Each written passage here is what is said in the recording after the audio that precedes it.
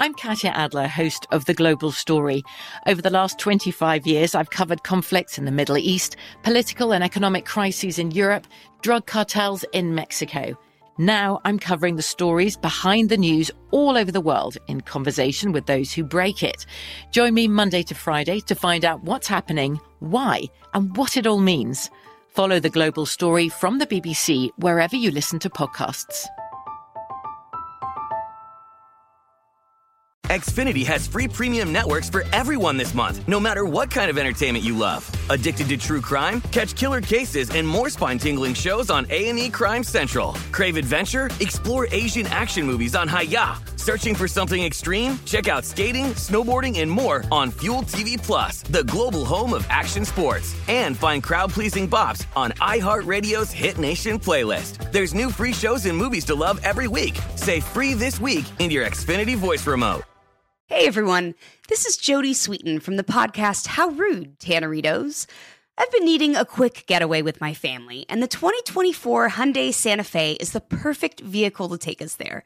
It has standard third-row seating, so I'm able to pack my entire family, plus pets, in the car, while also having enough room for our camping essentials.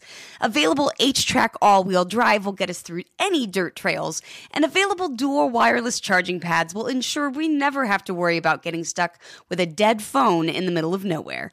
Visit HyundaiUSA.com or call 562-314-4603 for more details. Hyundai, there's joy in every journey. The best conversations I have with my colleagues are the ones that happen when no one is looking, when we're not 100% sure yet what to write. Hopefully, having conversations like this can help you figure out your own point of view. That's kind of our job as Washington Post opinions columnists. I'm Charles Lane, Deputy Opinion Editor. And I'm Amanda Ripley, a contributing columnist. We're going to bring you into these conversations on a new podcast called Impromptu. Follow Impromptu now, wherever you listen. Hi, I'm Eves.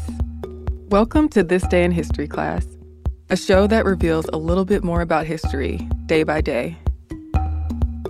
Today is January 30th, 2019.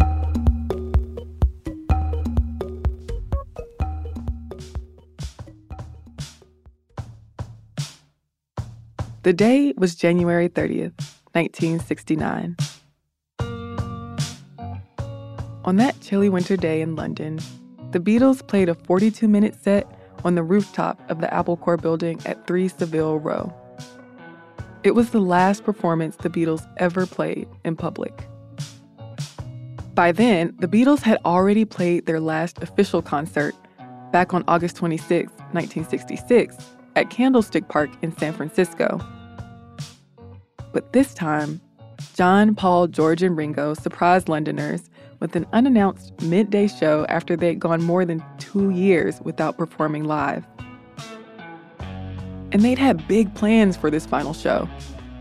In the beginning, they had their eyes set on places like the Palladium in London, the Giza Pyramids, and even a 2,000-year-old amphitheater in Tunisia. But when nobody could settle on a more extravagant location, they ended up taking the easier route and just playing the rooftop. Exactly whose idea it was to play a rooftop is debated. The performance was meant to be the climax of a TV special that would go along with the release of the album Get Back. As the name suggests, Get Back was supposed to be a return to the Beatles' roots. The band wasn't in a good place. It was on the verge of implosion. Ringo Starr had quit the band for 2 weeks in 1968. George Harrison wasn't a fan of Paul McCartney's bossiness, and earlier that month, he had even quit the band for 5 days, only to return with a list of demands. And John Lennon's relationship with Yoko Ono was becoming a problem for the other band members. So Paul's idea to, quote, record an album of new material and rehearse it, then perform it before a live audience for the very first time on record and on film, it was definitely pie in the sky. And lo and behold, the band had a pretty awful time recording the Back to Basics sessions for the Get Back album. John Lennon even said, quote, it was the most miserable session on earth, with the most miserable music going on and on and on, and everyone was expected to have a big smile going. Anyway, the show went on. Along with the keyboardist Billy Preston, who they brought in to help alleviate tensions, the Beatles played a set of 9 takes of 5 songs. Those songs were Get Back, Don't Let Me Down, I've Got a Feeling, One After 909, and Dig a Pony. Audio engineer Alan Parsons recorded the show on 2 8-track recorders in the basement of the Apple building, while director Michael Lindsay Hogg filmed the performance and onlookers' reactions. People didn't really know what was going on. It was an unannounced show after all, and many were on their lunch break. So while some folks were enjoying the surprise show, others were annoyed by the lunchtime nuisance. Traffic was backing up and the music was loud. So as the Beatles continued playing and the crowd of spectators grew, the police caught notice. When the cops showed up at the Apple building, employees were bold enough to refuse to let them in. But after the police threatened to arrest them for controlled substances, they caved. The police made their way up to the rooftop to stop the show. McCartney had a little fun, ad-libbing lyrics to Get Back. He sang, "You've been playing on the roofs again, and you know your mama doesn't like it. She's gonna have you arrested." But the fun didn't last long, since the cops pulled the plug on their equipment minutes after they got to the rooftop. "I'd like to say thank you on behalf of the group and ourselves, and I hope we passed the audition." That was how Lennon closed out the show. And the show was good. The band continued recording sessions for Abbey Road and the Get Back project, which was retitled Let It Be. The Abbey Road album came out in 1969, and 21 minutes of footage from their rooftop performance was released as part of the documentary Let It Be in 1970. But the band didn't manage to return to its roots. The Beatles were at the end of their road. John told the group he was leaving in September 1969. Paul wasn't a fan of producer Phil Spector's overdubbing and editing of the Let It Be recordings, and he publicly announced he was leaving the band in April 1970, just before the release of the Let It Be album and film. The Fab Four just couldn't get it back together. I'm Eve Jeffcoat, and hopefully you know a little more about history today than you did yesterday. You can subscribe to This Day in History class on Apple Podcasts, the iHeartRadio app, or wherever you get your podcasts.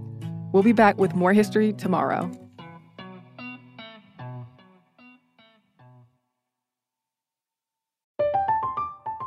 I'm Katya Adler, host of The Global Story. Over the last 25 years, I've covered conflicts in the Middle East, political and economic crises in Europe, drug cartels in Mexico. Now I'm covering the stories behind the news all over the world in conversation with those who break it.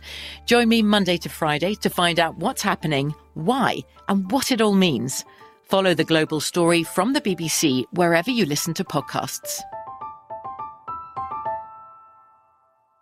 Xfinity has free premium networks for everyone this month, no matter what kind of entertainment you love. Addicted to true crime? Catch killer cases and more spine-tingling shows on A&E Crime Central. Crave adventure? Explore Asian action movies on Hi-YAH. Searching for something extreme? Check out skating, snowboarding, and more on Fuel TV Plus, the global home of action sports. And find crowd-pleasing bops on iHeartRadio's Hit Nation playlist. There's new free shows and movies to love every week. Say free this week in your Xfinity voice remote.